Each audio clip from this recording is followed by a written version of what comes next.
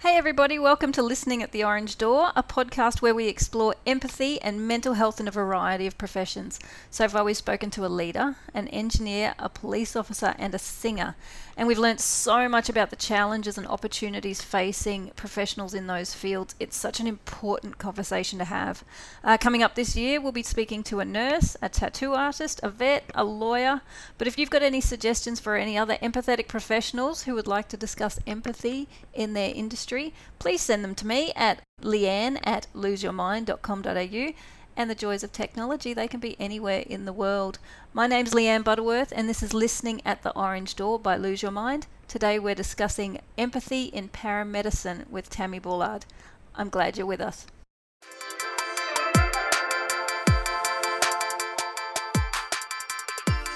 All right, today we're discussing empathy in paramedicine, and I'm very excited to be joined by Perth-based paramedic and author, Tammie Bullard. Welcome, Tammie. Hi, Leanne. Thanks so much for having me. I'm very excited about this one because I have to admit, I don't know that much about the paramedicine world. It's sort of an enigma to me. There are these magical people who come in and rescue people, but I don't know very much about it at all. So what is it? Can you tell me a little bit more about paramedicine before we get into who you are and where you fit in the world? What is paramedicine, and is it just ambos? So what's the world of paramedicine to start with? Okay. Well, first of all, I love the fact that you think that we're magical people. we're far from it. We aim to please, but I wouldn't say magical, but thanks. It sounds lovely. So the world of paramedicine is the pre-hospital arena, if you like. Okay. So any healthcare or emergency that happens before people get to the hospital. In some countries, paramedicine can include paramedics, doctors, ambulance officers, ambulance-based nurses, flight retrieval specialists. So basically, patient care that takes place before the hospital. Okay, so after first aid, before the hospital, sort of in between St. Yeah. John's? Like, are they considered paramedicine, or is it just the medical people? So St. John's, where you are, is, as I understand, a voluntary organisation. Yep. So it's volunteer first aid services. St. John's in some states in Australia, i.e. Northern Territory and Western Australia, they have a contract to provide the 000 ambulance service also. So at the moment, if we talk Australia-based, because it's complicated in different countries, there's different laws. In Australia, since December 2018, paramedics have been a registered profession. Gotcha. Governed by APRA. So we have to be registered, we have to do a certain amount of continued professional development every year, and paramedic is a protected title. So unless you have been registered, you've put in an application, you've paid for your registration through APRA. Unless that has happened in Australia, then you cannot use the term paramedic, and you're not involved in paramedicine as such. Cool. So, and first aid, so with your question about between first aid and the hospital, sometimes the first aid, we literally provide that because there is nothing else that needs to be done than, a bit of a clean up or bandage and take somebody to hospital or just care for them on scene. But generally we do everything from either taking over from first aiders on scene, whether that's bystanders, whether that's somebody that is a volunteer with our own organisation, a paramedic crew will then take over, and then we provide that patient care to the hospital. And then you hand over at the hospital. Sure. Gotcha. Alrighty. So then what's your background in paramedicine? Because I said paramedic and author. What's your background as a paramedic? So I first started in South Australia. I wanted to be a paramedic, so I became a volunteer there. That's one of the pathways if you live in the country. I became a volunteer, did a Cert 2 qualification, Cert 4 qualification, did ambulance shifts in my community, and then also studied at Flinders University for a paramedicine degree. And I won a scholarship with them also for a job at the end of that degree course. But before I finished it, I moved to Western Australia. So became an ambulance officer in Western Australia, whilst finishing that paramedic degree, and then became a paramedic.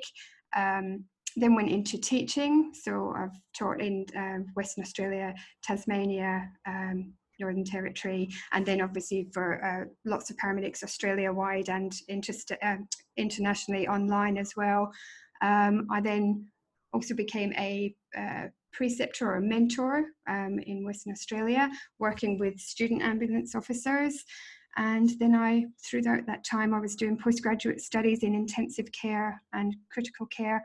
And then I wrote a book, finished a book at the same time. And that was published last year. Oh, wow. What's the book about? So it's called The Good, the Bad and the Ugly Paramedic. And it's a pain-free approach to best patient care and paramedic professionalism. And basically, it's a book about the fact that we're all human. We aim to do our best. And it's basically a friendly approach to help paramedics to grow the good habits that they can have, break bad habits that they may have, and undo any ugly habits that are beginning to shape up. So that's the book. It's for student paramedics. It's for people that are interested in the profession. And it's also for veteran paramedics, basically anybody that's involved in pre-hospital care.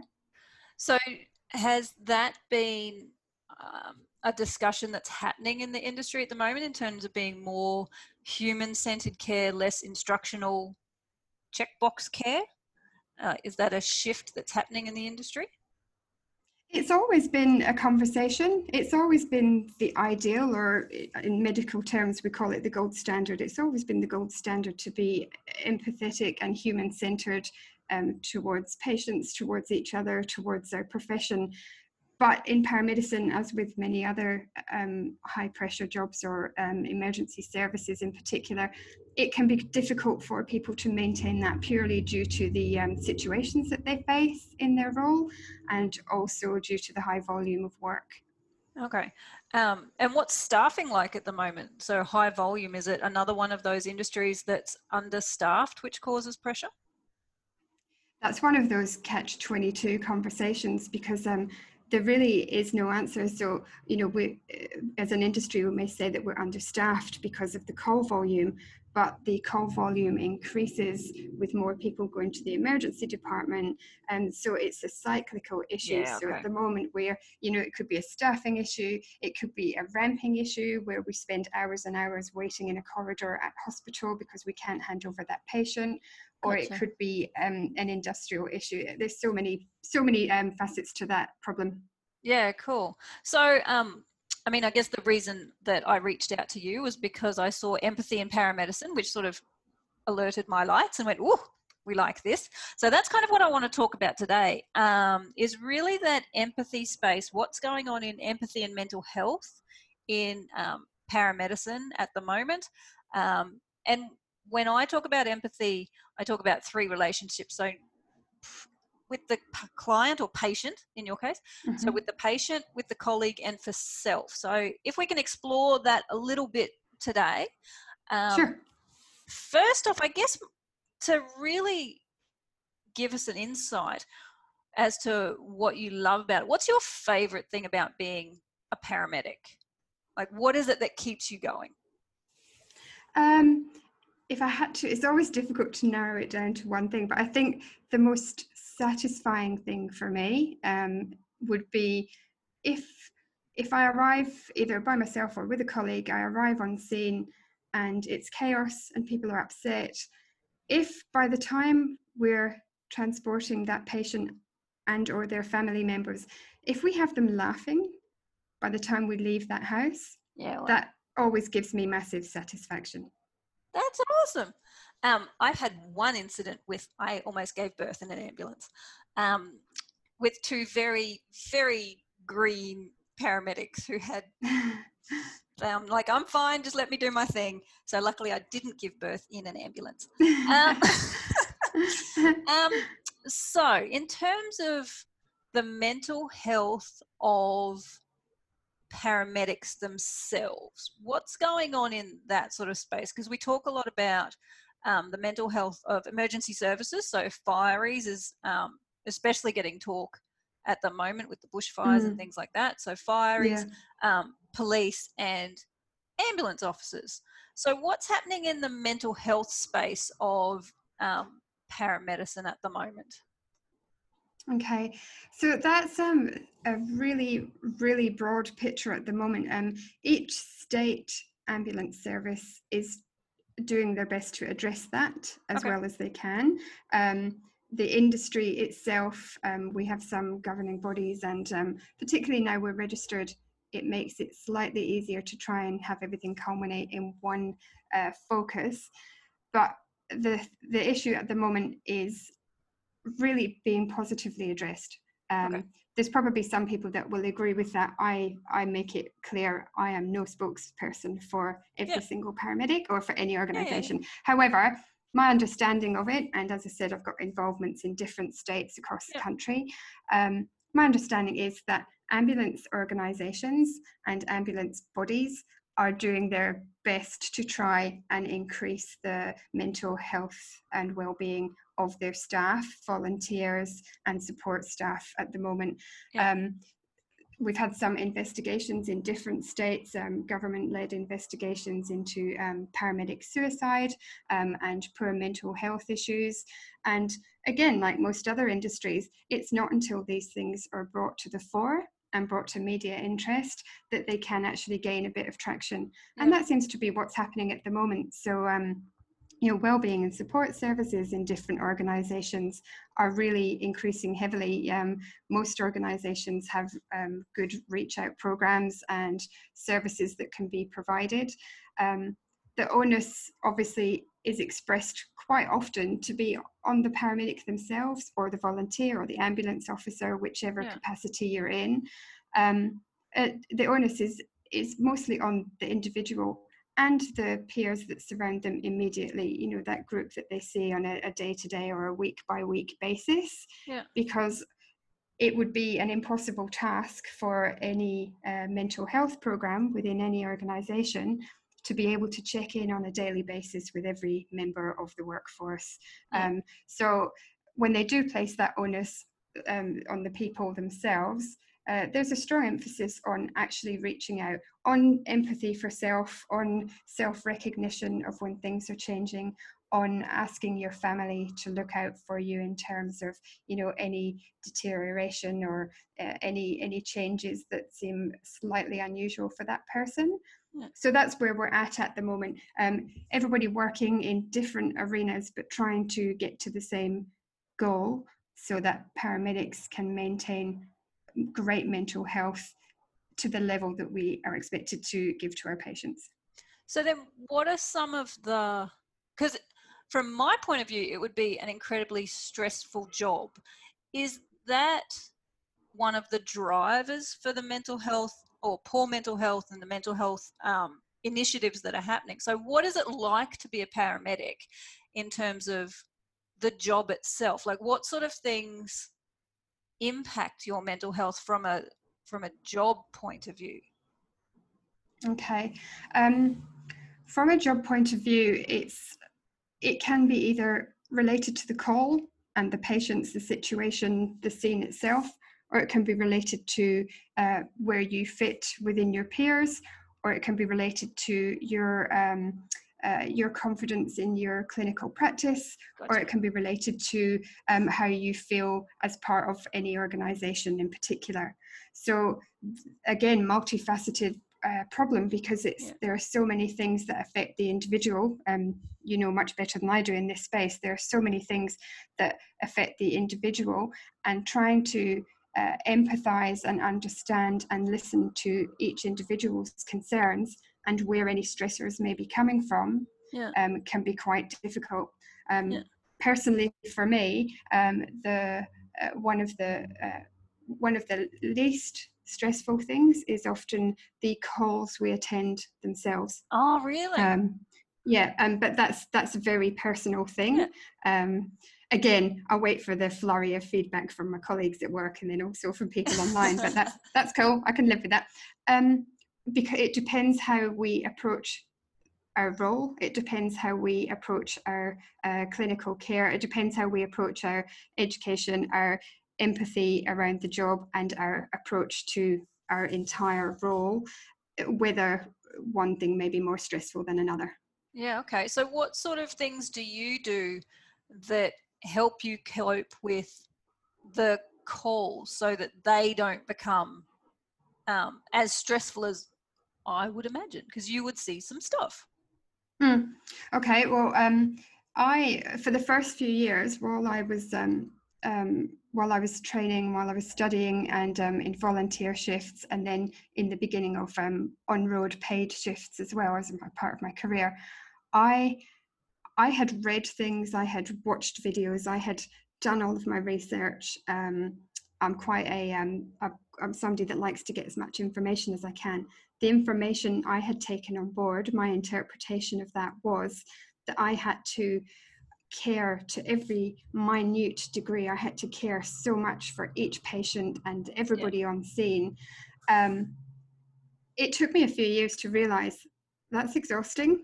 I can't do that. I got nothing left for myself, got nothing left for my kids. I got nothing left for the rest of my personal life. And also, I realized that I'll probably burn out quite quickly. I read a lot about compassion fatigue or compassion burnout. So I started looking at it in a different way in probably about the third year of my career. And then I worked with a lovely bloke in Western Australia. I won't say his name, but worked with a lovely bloke. And we had a chat about this, and he said to me that one of the ways is looking at how you care for or about patients. So with his help, I developed this mantra that I now use when I'm teaching, that I care 100% for every patient on scene, on every job while I'm with them. Then I don't have to care about them when I leave. Yeah. So whilst that may come across as really harsh, the differentiation for me is I care for them while I'm with them. I'm not thinking about my family. I'm not thinking about what I'm going to eat for lunch. I'm 100% involved in caring for them, yes, and present, and doing everything that I can to the nth degree. So even if that inner voice is saying, oh, I really don't need to do this bit, I'll go, no, I'll still do that bit, even when I'm tired at 4 o'clock in the morning, even if the patient is perhaps difficult to deal with because of intoxication or because of they're frustrated or angry, whatever.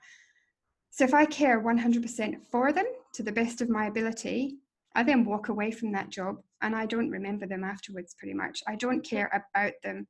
So if I go to something that's really sad, I may go with colleagues who have a different approach, and it's not the wrong approach, it's just different from mine and it works for them. But they may look at a job and go, oh, this was terrible. Did you read about this in the paper afterwards, or did you see this on the scene? And I'll say, no, I don't want to see that. I don't want to know. I don't want to care about the person and their life. I just want to care for them so that I can then go home and not think about them afterwards. Absolutely, because, and that's in, I think, all empathy situations, is you have to realize that you have boundaries and you have limits, and that self-care and self-compassion means that you can bring your best to the next person. Yes. I've heard of fireys as well who will not look at the paper. They will not look at the write-up. They don't want to know who the people were. No. And it's not callous, it's self-care so that they can be in a better position to care for the next job. Exactly, that's it. And also on scene, I don't particularly want to get so emotionally involved that I start crying and I can't do my job properly when all of the people on that scene need my assistance and that of my colleagues. I feel that I can provide the best assistance by maintaining that slight detachment, but as I say, 100% care. So not aloof detachment, 100% care for, but not caring about afterwards so much. Yeah. Obviously, there's always some job. There's always, there's jobs that it feels like they get under your skin. They sneak in, and they're the ones where we have an extended period of time after the clinical interventions are over, where we're dealing with emotions for a long period of time. Yeah. That can be more taxing. Then how do you then, I guess, in terms of the culture, because you've said that everybody seems to deal with it very differently, in terms of the culture of paramedicine, you lecture, you mentor. What is it that you tell your students in terms of their mental health and how they approach things? How are you sort of helping to shape a positive mental health culture with the students? So they're obviously pretty green coming into it. Generally, my take on it is to remind them to actually be themselves. We all have different human experiences before we came into this job. So I try to encourage people to focus on the way you feel is the way you feel. And in paramedicine and other emergency services and similar jobs, there's a lot of bravado. There has to be, there's a chapter in my book called The Bluff, and it's purely about, we put on this bluff coat when we get somewhere because we have to step up and we have to take control. Yep. But it's really just as important, and we don't teach anyone to take that off and return to being your actual individual, vulnerable, compassionate self. So I try to encourage students or people that I'm having this discussion with to remember who you are, and that one size doesn't fit everyone. So you may work with somebody like me who deals with the job in terms of go in 100% care for a patient so that I don't have to care about them afterwards when I lie in bed at night. That might not work for the person that I'm working with. They may need to go in and they may need to sympathize, if you like, and connect strongly with a patient, or that may work for them. And then they may have a way of dealing with it afterwards that works for them so that they don't get compassion fatigue. But trying to maintain your individual characteristics and the things that work for you, I feel, is probably the safest option. Is that sort of compartmentalization in a way of going, when you cross through the door at home, leave the job at home? Like, how do you manage those sorts of almost relationships where you would bring some stuff home, you would think, or some people would?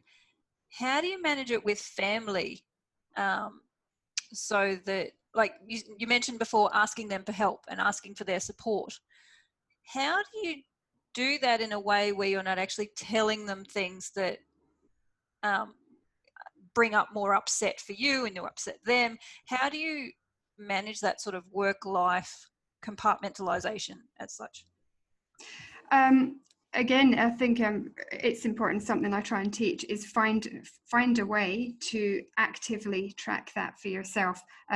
My method is on the way to work, to a shift, I listen to podcasts that are work related. So I am becoming, a working mode, if you like.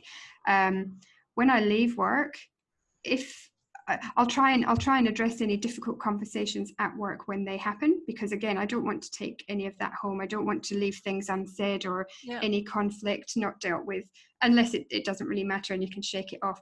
I try and have all of my ducks in a row when I leave work, so that I can get in the car, change my t-shirt, get in the car, and then I'll play music or a humorous podcast or listen to an audiobook, something that's completely not work related. So if you like, it's a physical and mental process of leaving work behind.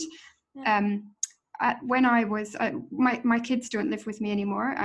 They're very good at over the years, they know how to recognize if something's changing, and if I go and see them, they might go, wow, you're a bit short-tempered, or they might notice something that's different. And then, we'll talk about, is that something that's happening in my personal life? Is it something that I'm taking away from work that I hadn't noticed until they pointed it out? Also, when I was married, I would make every effort to not come home. The kids were small, I was married. I didn't want to come home and talk about the work that I'd done or the jobs that I'd been to. But occasionally there would be jobs, as I said earlier, there's some that get under your skin. Occasionally, there's been probably, let's say 8 to 15 times in my career that a job has got under my skin and I can still feel it in the car. It's almost like a physical feeling. I can't shake it off. So in those instances, I have either rung ahead to my husband at the time and said, hey, I can't shake off this job. Can we go for a walk before I come in and see the kids? And then, we'd have a chat about stuff. Or I'd ring a colleague and say, hey, can't shake this job off, and then we'd have a chat about it. And that's always helped me to not bring it across the threshold. Yeah. And I think that's amazing, because I think that's also really helpful, because that's sort of been born out of a place of severe stress, in a sense, and for you to have to come up with these tools and techniques. But I think for a lot of people, they could almost put that in place of going, okay, now I'm in work mind and now I'm in home mind, so that there seems to be lots of blur where people are just stressed all the time about work, where they bring it home and they don't know how to talk about it. And it's really powerful that you'd sort of given your kids that language to identify when you were stressed and identify when you were not doing so good. And I guess having those tools of communication and not thinking you've got to do it all by yourself and be everything to everybody all the time. My children And know that that's if they see mummy eating chocolate, back it up. I love it. It's good, isn't it? So it's inherently those clues that we give our family and our loved ones. And I can't take the credit for having those things in place. I know that there's some ambulance services in the UK are currently, and the National Health Service there, are currently issuing checklists to people they put them either on the steering wheel of the car, or they put them on their locker door, wherever they see things as they leave the workplace. And it's a checklist in terms of, how's your mental health? Have you spoken to someone? Do you need to talk about a job? Have you got your keys, your wallet, your phone? The general stuff, so they can tick through that. And also, when I was studying, I had a great, Flinders Uni was one of the first places I came across that did programs in terms of one of the units for the degree was purely paramedic wellbeing based. Yeah, and it was really good because it dealt with shift work, it dealt with diet, it dealt with sleep hygiene, all of that kind of stuff. So that was useful. I learned a lot there. And also my employer in WA several years ago, many years ago, we had these, we had a fridge magnet. I think it was a fridge magnet that it was to take home with you. And it was literally a list of things for your family to look for. And I don't have it anymore, but I had it when my kids were smaller. And it was such a valuable thing that it was just a innocuous little piece of your home at the fridge door, where everybody goes there several times a day. And there might just be something that they would notice. And that's certainly one of the things that helped my kids learn to be aware of when something might be wrong with mum. Yeah, because that seems really holistic and proactive and empathetic to go, okay, we know that if someone's stressed, they're probably going to forget their wallet, they're going to be absent-minded, they're not going to think about this stuff, they're just going to push it under the rug. So even the thing on the steering wheel seems really holistic and loving and proactive. I think a lot of places tend to go, once it's broken, talk to somebody, and that's our mental health tick. Sure.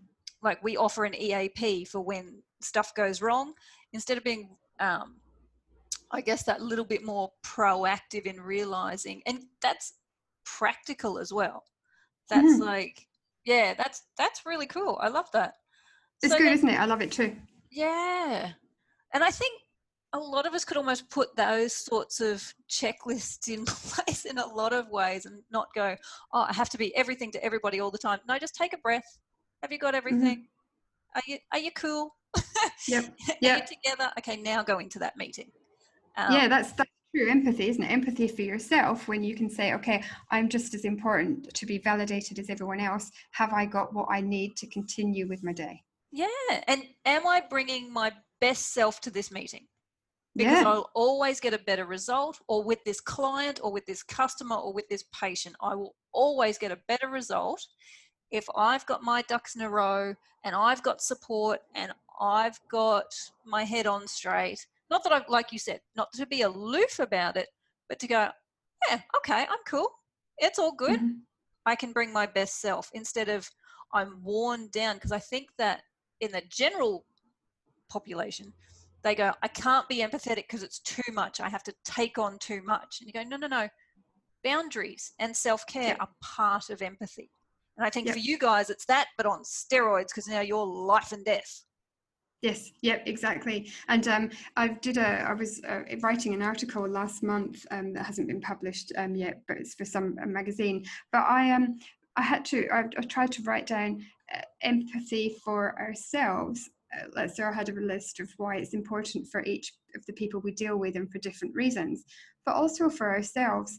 And one of the things that I did probably 2 or 3 years ago, but I hadn't even realized it was an empathetic approach, was what you're saying in terms of boundaries.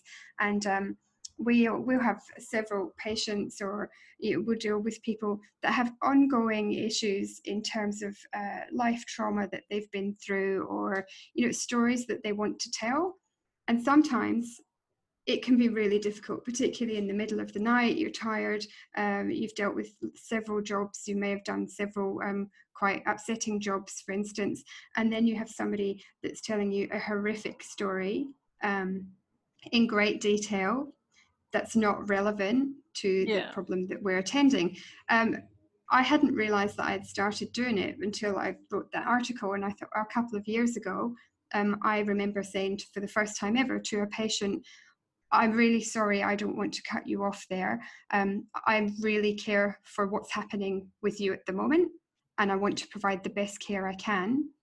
If I hear all of your story, I can engage fully with you because we'll be at the hospital soon and I'll have to cut you off halfway through. How about for both of our mental health and well-being, we actually just deal with the issue at hand, and then I'll make sure that I give a heads up to the nursing staff that you need to speak to somebody about this situation.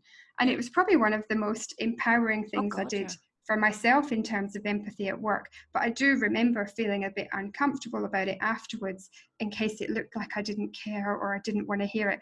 But I realized that I can't take on, I physically and mentally cannot take on board, and no paramedic can, no police officer can, no firefighter, doctor, nurse, nobody can take on board all of the worries of the world and carry them around and still care for themselves. Oh, absolutely. And if you take it from the point of view of like feeling heard as a fundamental, universal human need, then for that patient, they would have had in my opinion, they would have had a much stronger reaction and a much more positive reaction to going, look, I care about your story. I care about what's going on right now. I cannot take it on. This is important. I'm going to tell a nurse, as opposed to you sort of half listening and half doing your job and them, you know what I mean? To me, that would have been a much more empathetic approach to both of you. And so that, because a lot of people think, well, I've got to listen and take it all in. You go, no, you're allowed to say, this is too big, or this isn't the right time or the right place, but this is important. Yes. Yeah. Yeah. So then how do you, in your world, how do you make people feel heard and visible and valued in crisis and situations like that without giving too much of yourself? How do people manage that? I think the only way is to actively listen, so that you can simply hear the patient or the bystander or everybody there. There may reach a point when it's extremely chaotic where we have to say, okay, everybody stop for a second. I do want to hear all of this, but we need to go one at a time. Most important thing at the moment is what's going on with the patient. Who can give me a bullet point list of what's happening? And then that gives people a starting point, I find, and then from there, continuing to ask questions. One, because I want to empathize and validate and listen to their concerns. But two, that's the only way I'm going to get to the bottom of what's happening and what we need to do next. And it generally just seems to follow a pattern. I think the more questions you ask, the more people feel heard, the more they feel validated. And people love being asked questions, don't they? Whether it's patient care, whether it's hanging out with friends, whether it's dating, whatever it is, people love to be asked questions. And I think if we're able to ask questions in a present manner, instead of just a throwaway question to distract someone, if we can ask and be present for the answer, then people will step into that space and keep filling it, and they feel validated purely by your presence there. So then Oh, absolutely. I agree 100%. I mean, we shout that from the rooftops at Lose Your Mind. Because you think the difference between telling somebody what to do and asking for their involvement and getting them included in their own, in managing a situation, as opposed to going, well, you should just stand over there and you should just stand over there. It's the same as anybody, really. I think I've said it before. Like, kids are more likely to eat the food if they're involved in preparing it, as opposed to going, you need to eat this. Like, nobody likes being told what to do. No, they don't. So then, in terms of relationship with the public, so I've talked about relationship with self a bit and what paramedics can do to, I guess, improve their mental health and improve their performance and improve their relationships and things like that. A little bit about colleague relationships and organizational. And quite often it does come down to just listen. I say just, but listening and making someone feel heard and visible and valued in their role. Yep. What do you think the relationship with the public is at the moment? Are there any misconceptions? Is there anything that the public, because I mean, we have millions of listeners, so we're speaking to everybody here. So what are the sort of things that the public can do to make it easier for you guys? Because we've talked a lot about what you guys do and the onus is on you a lot. But what sort of things can the public do, or what do you want us to know or understand about your job and your role and how we can do better? Wow, that's a huge question. Excuse me while I leg it out of here because of the pressure. No, but in all seriousness, the public relationship is a two-way street. There's another chapter in the book that's called Public Perception Means Everything, because if we have only good habits in the public arena, then the public naturally trust us, like us, want to help us feel safe. If we develop bad habits or ugly behaviors, in terms of driving, in terms of any behavior, where we park, those kind of things, it only takes one member of the public for us to upset, for one paramedic to upset one member of the public. That member of the public will then speak to everybody that they know. They may even go on social media and reach literally millions of people based on their perception of what happened. The paramedic may have not behaved badly necessarily, however, their perception of what happened. So it spreads like wildfire, doesn't it? And then each of the people that are affected by that, they may then dislike or even hate all paramedics, because of one instance that they saw. So we have heard of. Exactly, that's it. So we have a big responsibility to uphold there. We've in Australia, we were voted the most trusted profession. I think it's the Reader's Digest poll for several years in a row, which is lovely. It's a lovely accolade. However, that trust needs to be maintained continuously. It doesn't just automatically happen, does it? And then on the other side of the coin, and basically in that public perception thing, we want the general public to care about us or care for us the way we care for them in terms of how they drive past us. So in answering your question, I feel like I'm going in a roundabout. I'm sorry. Okay. What the public can do on the other side of the coin is, I don't have a TV. I haven't had one for over 10 years since I started this job, because I just don't want to see what goes on. But I know that there are several ambulance-related shows, and something that I have noticed increasing over the last 3 or 4 years especially, is turning up on jobs. We used to have a bit of a mysterious air about us. People would be like, oh, I'm so glad you're here, and then hand over to us. But now, because we're so heavily publicized on TV, a lot of people have watched every single episode of every single show, and they feel that they know our job.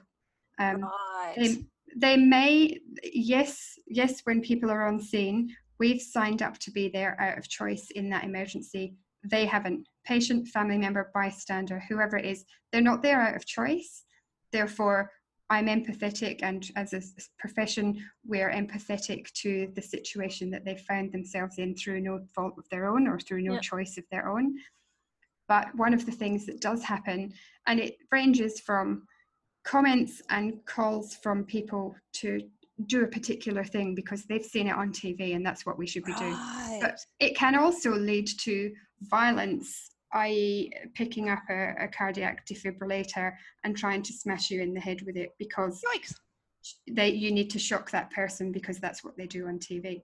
So that's probably one of the biggest things where, as I say, it's a fair game. You know, we aim to be as professional and caring as we can, Yeah. and we hope for the same thing back. So, you know, being aware that we are highly trained in our jobs, we do our best for patient care, and sometimes there'll be clinical reasons why we're not doing what a person may think that we should be doing. And also, you know, if we're stopped on the road driving past us, if people could slow down, if people could pull out past us, it would be so lovely to not have cars squeezing past you at 50 to 100 k's an hour, almost clipping your clothes. You know, Yeah. it's dangerous. Yeah, absolutely. And it's that level of respect as well.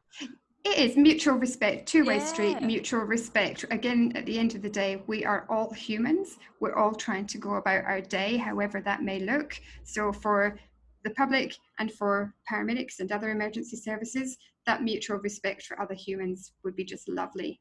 Yeah. And have you noticed that a change in, I guess, the types of events that paramedics are being called to? I think in terms of like mental health, or like, is that a shift that's happening?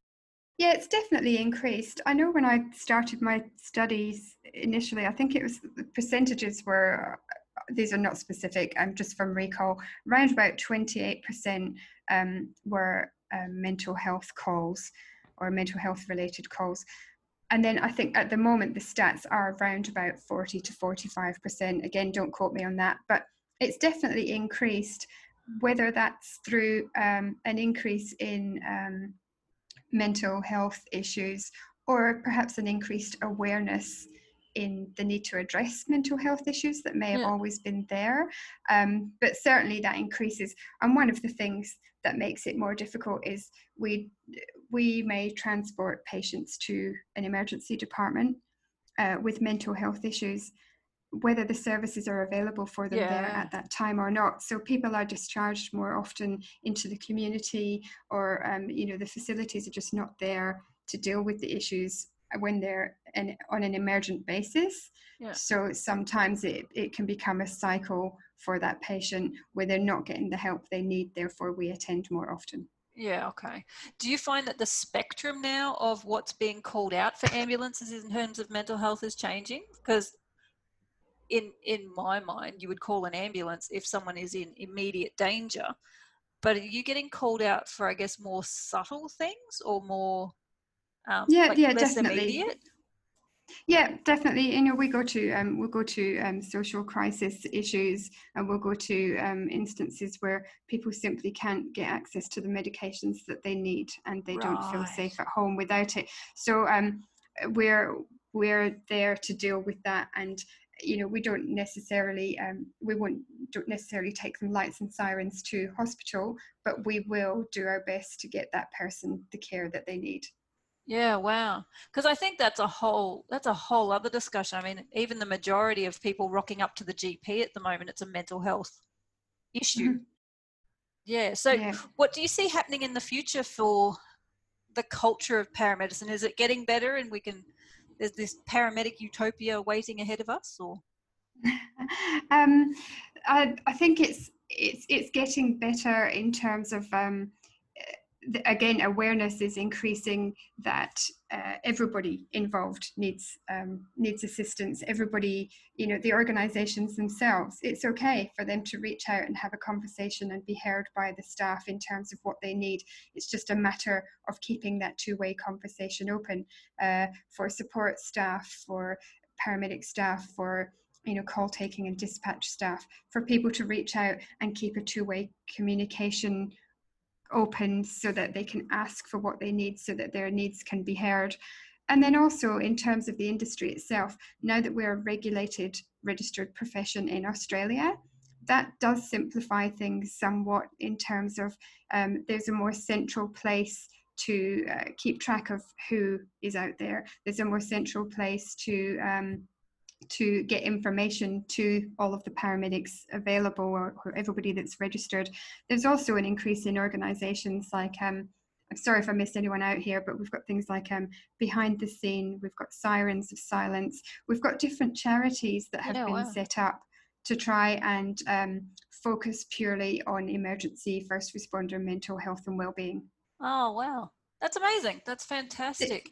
It's great. And then we've got people like, I don't know if you've heard of Erin Cotter-Smith. She's a lecturer at Edith Cowan University and different universities, but she's done a lot of work, particularly over the bushfire season that's been so horrific for everybody this year.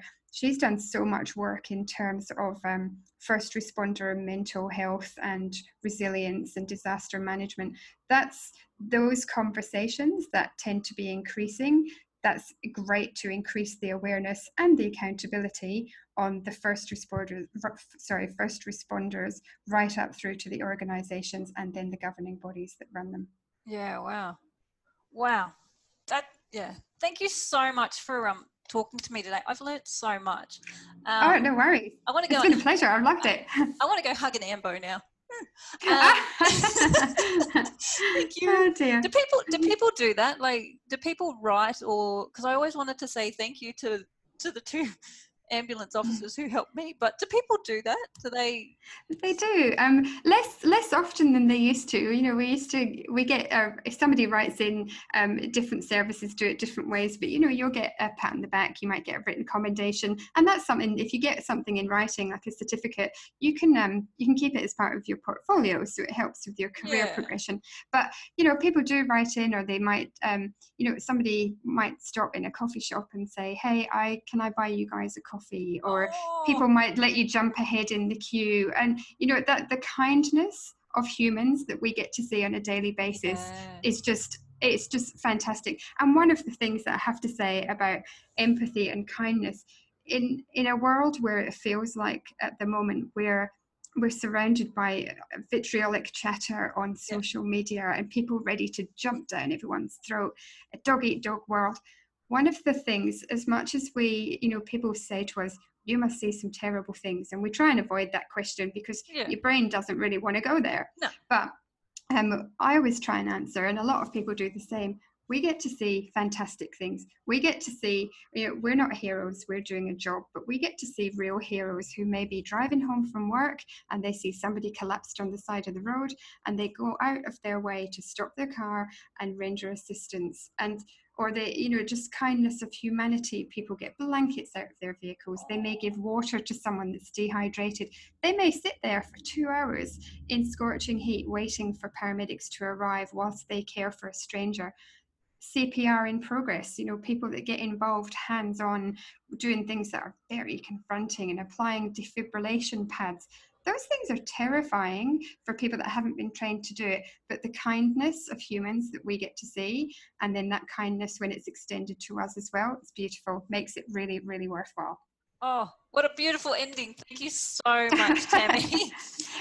And what was your book? The Good, the Bad and the Ugly of Paramedicine. Is that right? The Good, the Bad and the Ugly Paramedic. The Good, the Bad and the Ugly Paramedic. Well, you are a beautiful paramedic, and thank you so much for talking to me today. My name's Leanne Butterworth. That was Tammie Bullard. This is Listening at the Orange Door by Lose Your Mind. Next time, I don't know who we're talking. I've got a nurse, we've got a vet, we've got a tattoo artist coming up, and a lawyer. So they're episodes to look out for in the future. Thank you so much, Tammie. I will talk to you soon. Thank you, Leanne. Thank you so much.